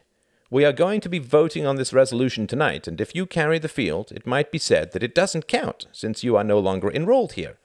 Given the importance of this debate, do you want to risk undermining your position?" Tom glanced at Hart, who nodded slowly. "Yes," said Tom. Dr. Simons turned to Reginald. "And are you content with the substitution? I don't want there to be any gainsaying after the fact." Reginald nodded. He did not greet Tom. He did not look at Tom. "All right," said Dr. Simons. "Mr. Beaumont, step down." Hart left the stage, disappearing into the crowd which parted before him, casting odd, disparaging looks his way. The word "coward" played upon many a lip. Dr. Simons turned back to the crowd. He raised his hands for silence again. "Ladies and gentlemen," he cried, "the resolution before the House tonight is, be it resolved, that this House refuses to fight for king and country. Now, we have allowed the substitution of an ex-student for Mr. Beaumont, but please note that in order to vote upon this resolution, you must be an enrolled student. Have your student cards ready. I now turn the stage over to Reginald Spencer, who will have 10 minutes to introduce the affirmative position." Tom took a seat behind his desk. He took a sip of water, his heart pounding. The energy of the waiting crowd was immense. He watched his elder brother step up to the podium and raise his hands. "Friends, colleagues, fellow students, well-wishers," said Reginald, "there are several ways to approach the question of fighting for king and country. I would like to start this evening off by telling you what this question is not. This question is not about courage versus cowardice. This question is not about patriotism versus internationalism. This question is not about selfishness versus heroism. If you have come here already convinced that what I propose is nothing more than the craven desire to avoid toil and danger, then I am very sorry, but I shall be forced to disappoint you." Reginald smiled. "It is clear to all of us gathered here tonight that war is no longer a viable instrument of diplomacy. It is not my intention to go into great detail about the Great War, the war to end war. It should suffice to note that, if the great slaughter of the previous generation were to lead to another general war, then their sacrifice will truly have been in vain. Do we honor those who laid down life and limb in that terrible conflict? We do. I myself lost a grandfather and 3 uncles in 1915. Their memory is dear to me. I would do nothing to defame their sacrifice. It is my contention that to allow our statesmen to believe that they can march another generation into certain slaughter would be to defame the memories of those who gave their lives to end war. It is my contention that war is not the inevitable result of conflicts between nations. It is my contention that should our current government realize that they do not have the power to wage war, then they will find solutions more creative, more humane, and frankly more effective than declaring war. There is grave danger in Europe as we speak. The fruits of the last war have not been a relaxing of international tensions. We see a dictatorship in Italy. We see unrest in Spain and France. And as of January this year, we find that an absolutist state has come to power in Germany. In the old world, this would have meant the sharpening of both words and swords. It would have meant the escalating irritation of border disputes, the economic and moral madness of an arms race. In all lands, it would mean the entrenching of interests based on the profits of war. And, my friends, it would mean the end of the League of Nations. Reginald paused. That last is a crucial point, ladies and gentlemen. The League of Nations is a noble institution forged out of the crucible of the last war, and we have signed solemn treaties to uphold its authority and peacekeeping mission. The resolution before this House, he turned to point at the banner, is not, be it resolved that this House refuses to fight for anything. The goal of the pacifists is not the general rot of nihilism and defeatism. We are more than prepared to join with the League of Nations, with the other countries in Europe to ensure collective security. What we are not prepared to sanction is the kind of muddling each country for itself diplomacy which produced the last war. Throughout English history, diplomats have negotiated secret treaties with the European powers. These treaties are like secret fields laced with landmines which other nations must then cross to parley with us. We have seen the results of this. We deny that secret diplomacy can create a stable, lasting peace. We believe in the League of Nations. We retain the right to say to our elected officials, England has chosen to be a full member of this league, and thus has committed herself to open public diplomacy. England has given up the right to make unilateral decisions. England has joined forces with the other European powers to ensure that disputes are dealt with openly, above the board, in full view of the world and all interested parties. Reginald shrugged eloquently. There are other options, of course. No doubt my honourable opposition will inform you of them. But let me mention one thing before he does. Whatever he says, he will be arguing for a return to the conditions which produced the Great War. No doubt he will employ many tricks to have you believe that this is not his intention, but it is. We have, in fact, only 2 choices before us. We can go back to the old way, to secret diplomacy, dark treaties, and arms races, and in so doing we shall guarantee ourselves exactly the same results. Or, he said, raising his arms, we can choose to change our fate. Serious problems face us in the world today. Germany, rankled by her long exclusion from the stage of world affairs and damned economically, politically, and morally by the disastrous Treaty of Versailles, has risen once more. She feels that all Europe is arrayed against her. We can raise our lances against her supposed charge, thus confirming her suspicions, or we can sit across from her, ask her to name her grievances, and then work with the other members of the League to address them. Now, my honourable opponent will no doubt tell you that this is impossible, that Germany is bound to war because she has chosen Herr Hitler to lead her. Reginald's eyes narrowed. If you believe him, my friends, then there is no actual purpose to this debate. If another war is inevitable, then we are all doomed. Fewer than half of us could be expected to survive it.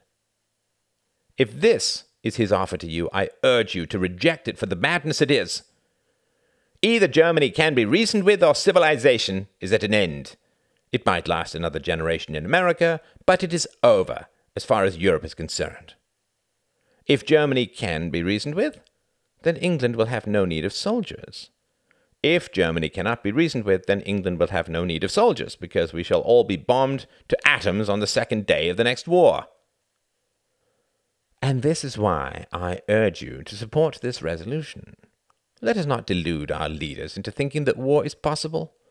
If the last war was not the war to end war, then the next one shall be, because humanity itself shall be at an end. Reginald's voice rose. Thus I urge you to support us in gently taking the sword from the hands of our leaders. It is reason which will solve the world to come. Human conflict has come to such a pass that we no longer possess a weapon capable of harming our enemies alone. All who draw the sword shall die by it before it has even left their scabbard. Let us not be among them. Let us choose the path of reason. Reginald was sweating as his speech was counted down by Dr. Simons. Random cheers erupted as the passion of his final phrases rose. When he finished, fist upraised, the hall burst into cheering and foot-stomping. At the back, among the older men and women, a chorus of Rule Britannia arose, but it was quickly outshouted. It took Dr. Simons a few minutes to restore order. Finally, the hall quieted somewhat. I wish to thank the honourable member for his remarks. I now turn the floor over to Thomas Spencer, who will argue against the resolution. Tom took another sip of water and remembered to walk slowly to his podium. He smiled out at the jeers of those in front and the respectful silence of those in back. He noticed that a thin man from the Times had put down his pen after taking notes from Reginald's speech and was staring at him with open belligerence. I want to thank my esteemed opponent for his comments, said Tom, and respond with a few of my own, mostly quite simple. First of all, I would like to point out that the banner over our heads does not read, "Be it resolved that all who are willing to fight for England can't wait to have another war." Neither does it read, "All who are willing to fight are opposed to the League of Nations and collective security." It is the cheapest and oldest trick in the book to say that those who are prepared to fight are in fact eager to fight. Both a surgeon and a sadist will cut you open, but they are not to be judged the same. Thus to say that to be willing to wage war is the same as desiring war is foolish and misleading. It is also foolish and misleading to say that anyone who reserves the right to unilateral action is automatically opposed to internationalism. Let us imagine the following scenario. Germany invades Austria. There was a general outcry among the audience. Tom held up his hands. It is Herr Hitler's stated intention, right there in the first paragraph of Mein Kampf. So pretend, if you like, that you are indulging him, not me. Now, if this happens, and the League of Nations does not act, what shall we then do? Please note that the sign above us also does not say, "We refuse to fight for king and country as long as the League of Nations stands firm." No. It says, "We refuse to fight no matter what, no matter if collective security fails, no matter if Germany invades England, no matter what." Tom smiled, letting the words wander the crowd. Now, I, for one, would be overjoyed if the principle of collective security were able to keep war at bay. Whatever keeps the dogs of war leashed is worth our full support. The great question, however, the question before all of us tonight is, what if war comes? Let us not mislead ourselves. There are times when war comes to peaceful nations. My colleague says that we must respect the memory of our dead. I agree. And so I would say that to allow tyranny to conquer the freedom of this island because we do not want to fight is to dishonor our dead. I will not stand for it. You see, in my view, the purpose of a nation is fundamentally a moral one. We love England not because we are born here, but because England is a moral country with an honest government, honorable institutions, and ethical laws. We love England precisely because we can have this kind of debate without fearing for our lives. Now, there are unethical men in the world. They exist in England in the form of criminals. We do not negotiate with them. We use force to restrain them. That is a principle accepted by all sensible citizens. Unethical men exist beyond our shores as well. These forces are antithetical to our way of life. They seek to enslave the free and humble the proud. These men currently rule the dictator states we see rising across the face of Europe. Their existence cannot be ignored. It is my supreme hope that my honorable opponent is right, and that we can reason with such men. Tom turned to stare at his brother. My heart, though, says that it will not be so. He turned back to the sullen crowd. And if it is not so, then what should our actions be? Should we take on the policies of appeasement, giving them what they demand at pistol point, hoping to buy a few months or years at the expense of our honor and strategic advantage? Should we wait until our foemen have waxed in strength before opposing them? Should we wait until Europe is under Nazi or fascist rule before resisting them? My honorable colleague wants to reason with the dictators. So be it. But does he expect that, should we sit down to negotiate without arms, that dictators with armies behind them shall grant us any concessions? And what then? What if these men, iron men, hard men, military men, do not respect our words, the words we cannot back up with force? What is to be our position then? He answers, we shall not fight. We shall not fight to protect our island. We shall not fight to protect our hard-won liberties, our cherished institutions, our families, our way of life, and all the honor of our existence. We shall place only our goodwill in the paths of the coming armies. No, no, we are not destined to end thus. We shall instead say to the world, we work for peace. We will sit and parley with all who desire peace. But against those who work for war, we are stalwart. We will not falter. We meet arms with arms. There was a great commotion in the hall. It had been rising for a few minutes. Tom had felt it coming at him, striving to wash his words from the air with uncomprehending hostility. It broke out on his last sentence, and he let it wash over him. Warmonger! You just run along and start your war. We'll be along in a while. Germany is what we made her. What? You still think we can win a war? Get off the podium, Napoleon. Who's paying you? Allied steel? No wonder you never came back. Dr. Simons had to fight for order. He shouted out that disruptions would not be deducted from Tom's speech. It took a few minutes. Tom did not close his eyes, although he wanted to. The crowd, strangely enough, did not destroy his sense of exaltation. Finally, he was able to speak again. He spoke softly, letting the demands for silence flow towards him from the older men and women in the back of the room. There are those among us who think that two countries which have conflicts are like brothers who have let pettiness overshadow their common interests. They think that countries go to war for reasons of psychology, not ethics. That communication can solve all ills, knit all wounds, and mend all fences. But it is not so. If it were so, we would need to only negotiate with domestic criminals, and the world would be a much prettier, nicer place. But the world, for the most part, is neither pretty nor nice. We have grown up among the sons and daughters of liberty, and so we approach the world with benevolence. But most of the world knows nothing of liberty. Most people in the world are brought up in conditions which would ill befit a British dog. And we cannot go to these people armed with nothing but good intentions. They do not speak our language. To them, good intentions are the last resort of the helpless. You are either a master or a slave, and masters do not bother with good intentions.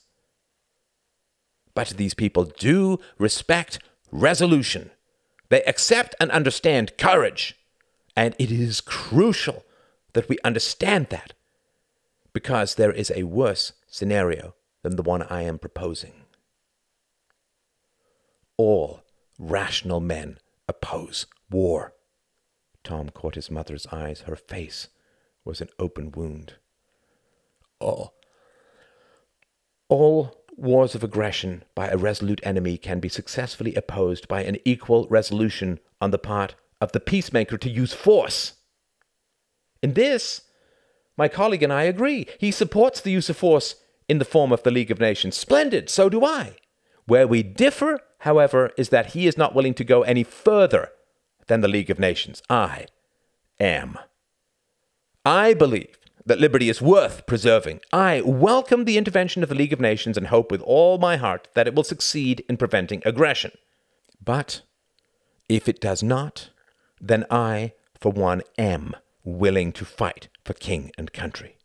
Not due to blind allegiance to either king or country, but rather because they both represent the light of reason and freedom, a light which should not be allowed to be utterly extinguished in this world. Tom finished with both his hands gripping the podium. His voice was thick and rough with passion. He felt as if he was overfull with emotion, and that only a small part of it had found its way into his speech. The derisive roar of the crowd, with some hear-hears thrown in mixed with piercing whistles, did not wash over him. It flowed into him, charging him even further. When the crowd had been soothed back into surly quietude, Reginald took his stand again. His rebuttal was a disappointment to some.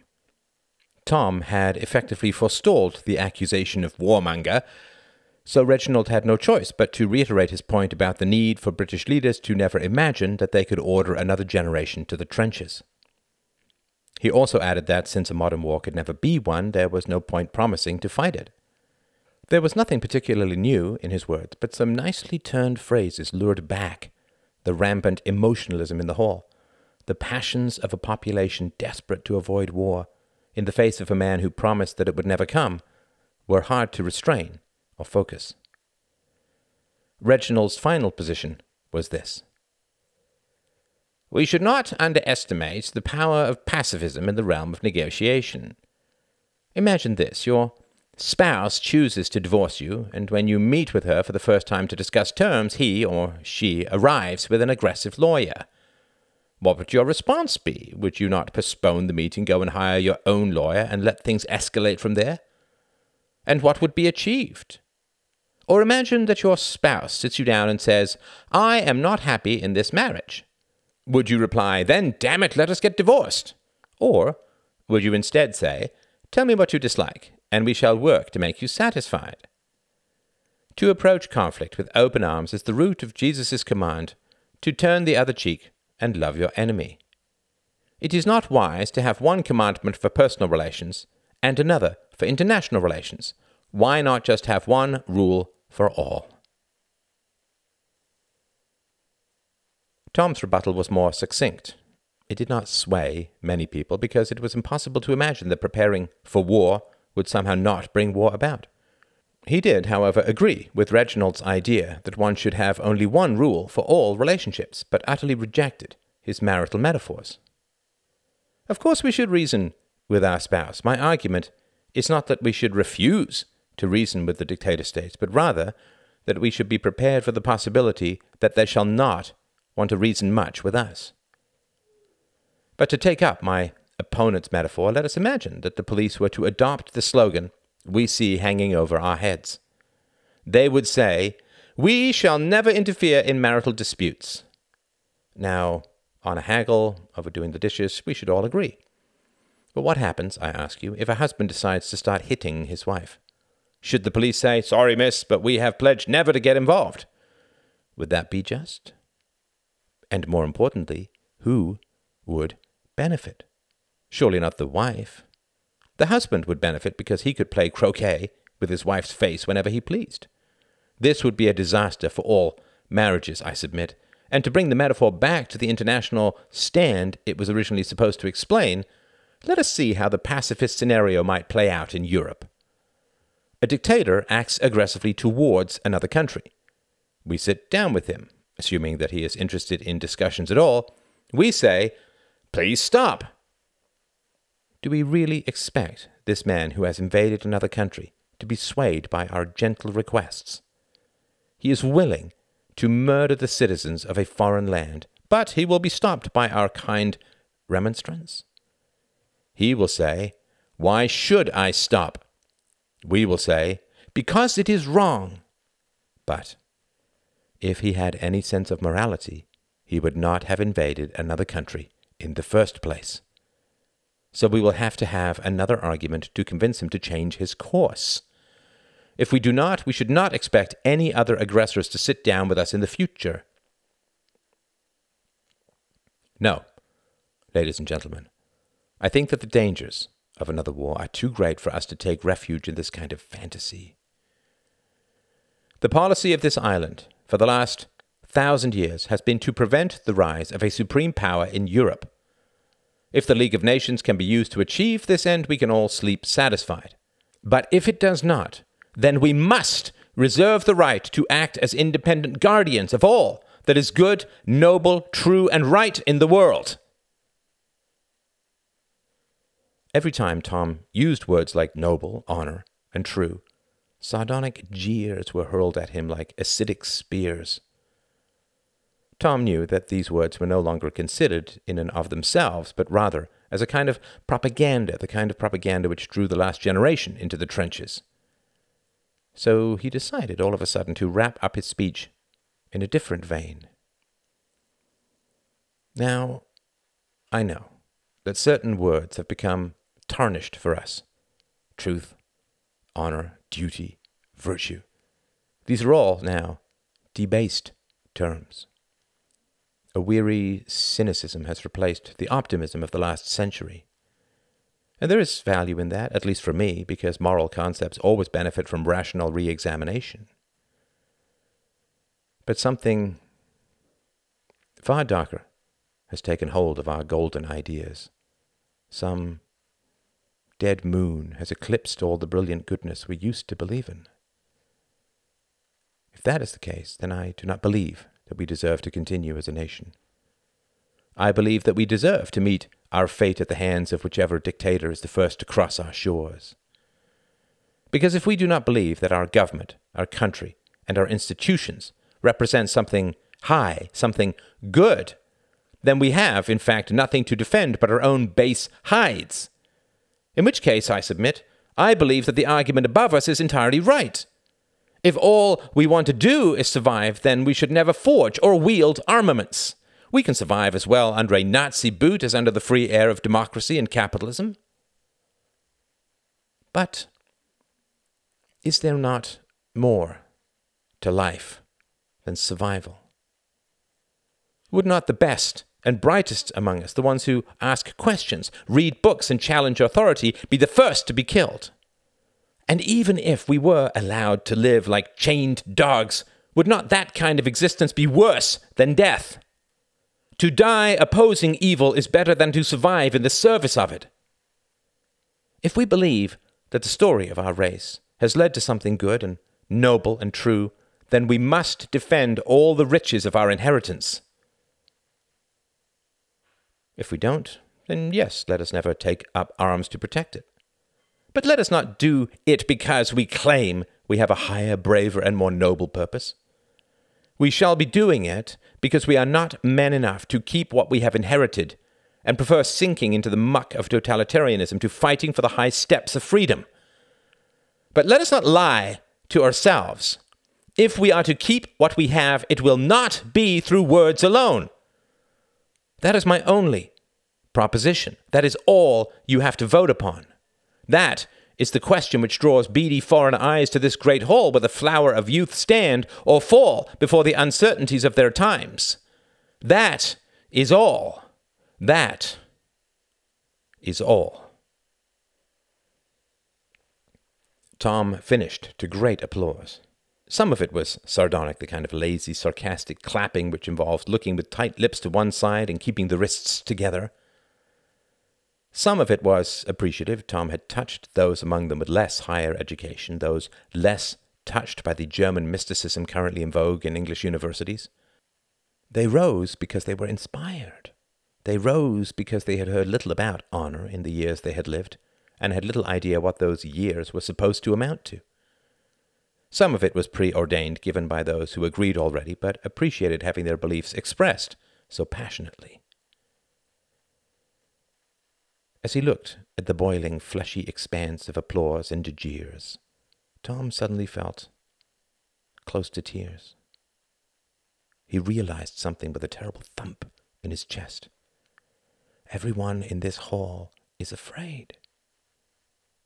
Living as he had in his little room, spending time in libraries, movie theaters, and coffee shops, he had not felt it as clearly as he did now, tonight, looking out at the wild passions before him. People's faces were distorted. They bared their teeth and wrinkled their noses. They looked like children, but they had none of the charm of angry children, for their issues were not petty. And this is them before they have families, he thought, frowning suddenly. This is them when they have only themselves to protect. He caught his mother's eye, and his chin compressed as his eyes filled. The voting took almost an hour. The students shuffled up to a wooden desk where the resolution was displayed and voted yes or no. They knelt over the table, checking off their choices, shielded by a little cardboard prop, and stuffing their ballots into a wooden box.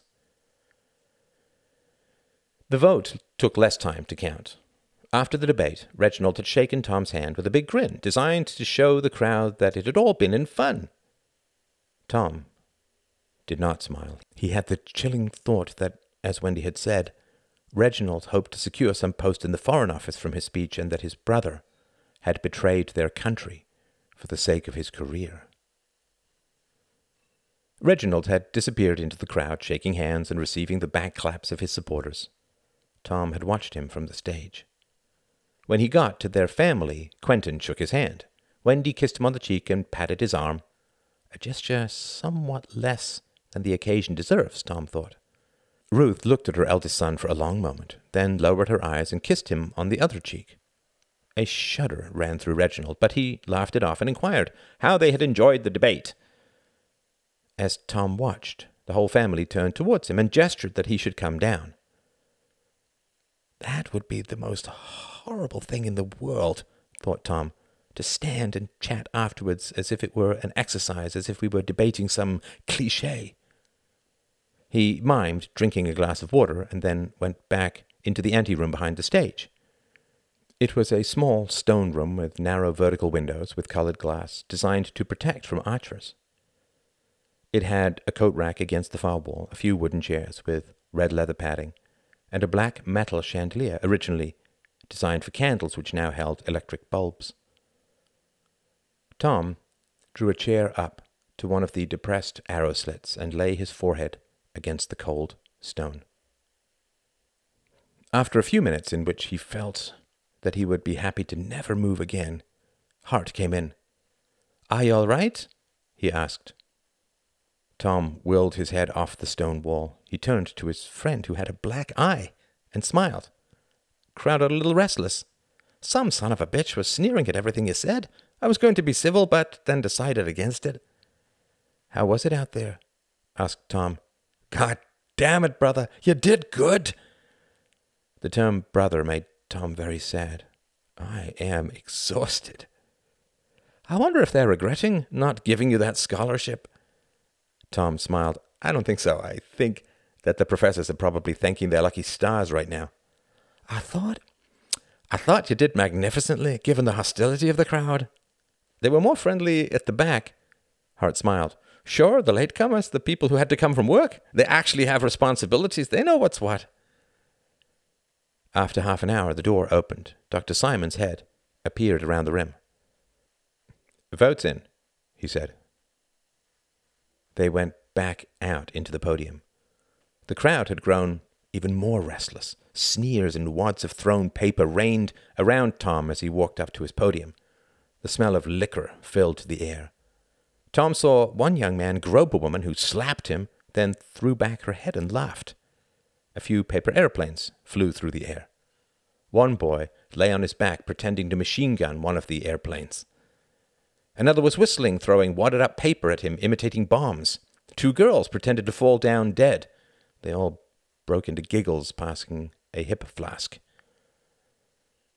Reginald stepped up on the podium. He grabbed Tom's arm painfully. "At least have the decency to go over and say hello," he hissed venomously, jerking his head towards their family. "They knew where I was." "Oh, grow up!" Dr. Simons could not hope for silence, but he did manage to quiet the crowd to the point where there was some chance of his being heard in the back. "The vote has come in. For the resolution, be it resolved that this House refuses to fight for king and country, for 273 votes, against 153. The hall became a cathedral of cacophony. Tom closed his eyes. When he opened them, his family stood in front of him. "Reggie said that you had a bee in your bonnet about us coming to you," said his father, reaching down to pick up Tom's hand and shake it. "So here we are." "You were very dramatic," said Wendy, smiling wanly. "Very believable." "Is this fellow something or what?" cried Reginald, coming up and clapping Tom on the back too hard. Tom's fists closed on themselves. "Oh, what's the matter, Tommy? Still stuck in the rut of being a sore loser?" Tom mumbled something that the others didn't hear. "What?" asked Reginald, cocking his ear right in front of Tom's mouth. "Do you believe it?" asked Tom. Reginald's eyes widened. "What? Do I believe it? The resolution? It's rather academic, don't you think? I'd never be drafted, not with my education. It might be less academic to you, to use the word in a double meaning, but I have no doubt you'd cut a dashing figure in little green woolens." "Do you believe it?" "I believe it personally. Politically, who knows?" "Do you believe it, Tom?" said Ruth, putting her hand on his forearm. She drew her own arm back. It was like a steel cable. "It's over, Tommy," said Reginald. "Votes in. All done. All over." "Do you believe it?" "Oh, for heaven's sake," snapped Quentin, turning away. "Let's go for a drink." "Wait," cried Reginald. "I do have something to say to Tom here." He turned his head, and Tom flinched from the rage in his brother's pale blue eyes. "This debate was important to me, Tom. I don't expect you to understand my ambitions because you sit in your little room and live off Father's money. No, it has to be said. You came here, I suppose, to showboat or score a point or to prove that your education continues in some incomprehensible manner. And it was good theatre in a petty way, and I'm sure that some lowbrows were suitably amused. But you have struck a blow against my hopes and aspirations, Tom. I had to hold my guns out of pity for you. Many eyes were watching, and you hijacked my evening, and for that I shall be a long time forgiving you." Reginald's face loomed in, and Tom had to fight himself not to take a step back. "And so now, please, dear brother, try to keep your general failures to yourself, because I will not allow them to infect me. Stay in your little room if you'll be so kind, and leave the rest of the world to the adults." Reginald had been searching for a good wound, and he found it with his last phrase. His eyes danced with pleasure as his blade sank in. After what felt to Tom like a long moment, Reginald straightened and turned to his family. "Sadly, Tom has decided not to join us," he said, then shepherded them away through the clapping, cheering, congratulating crowd.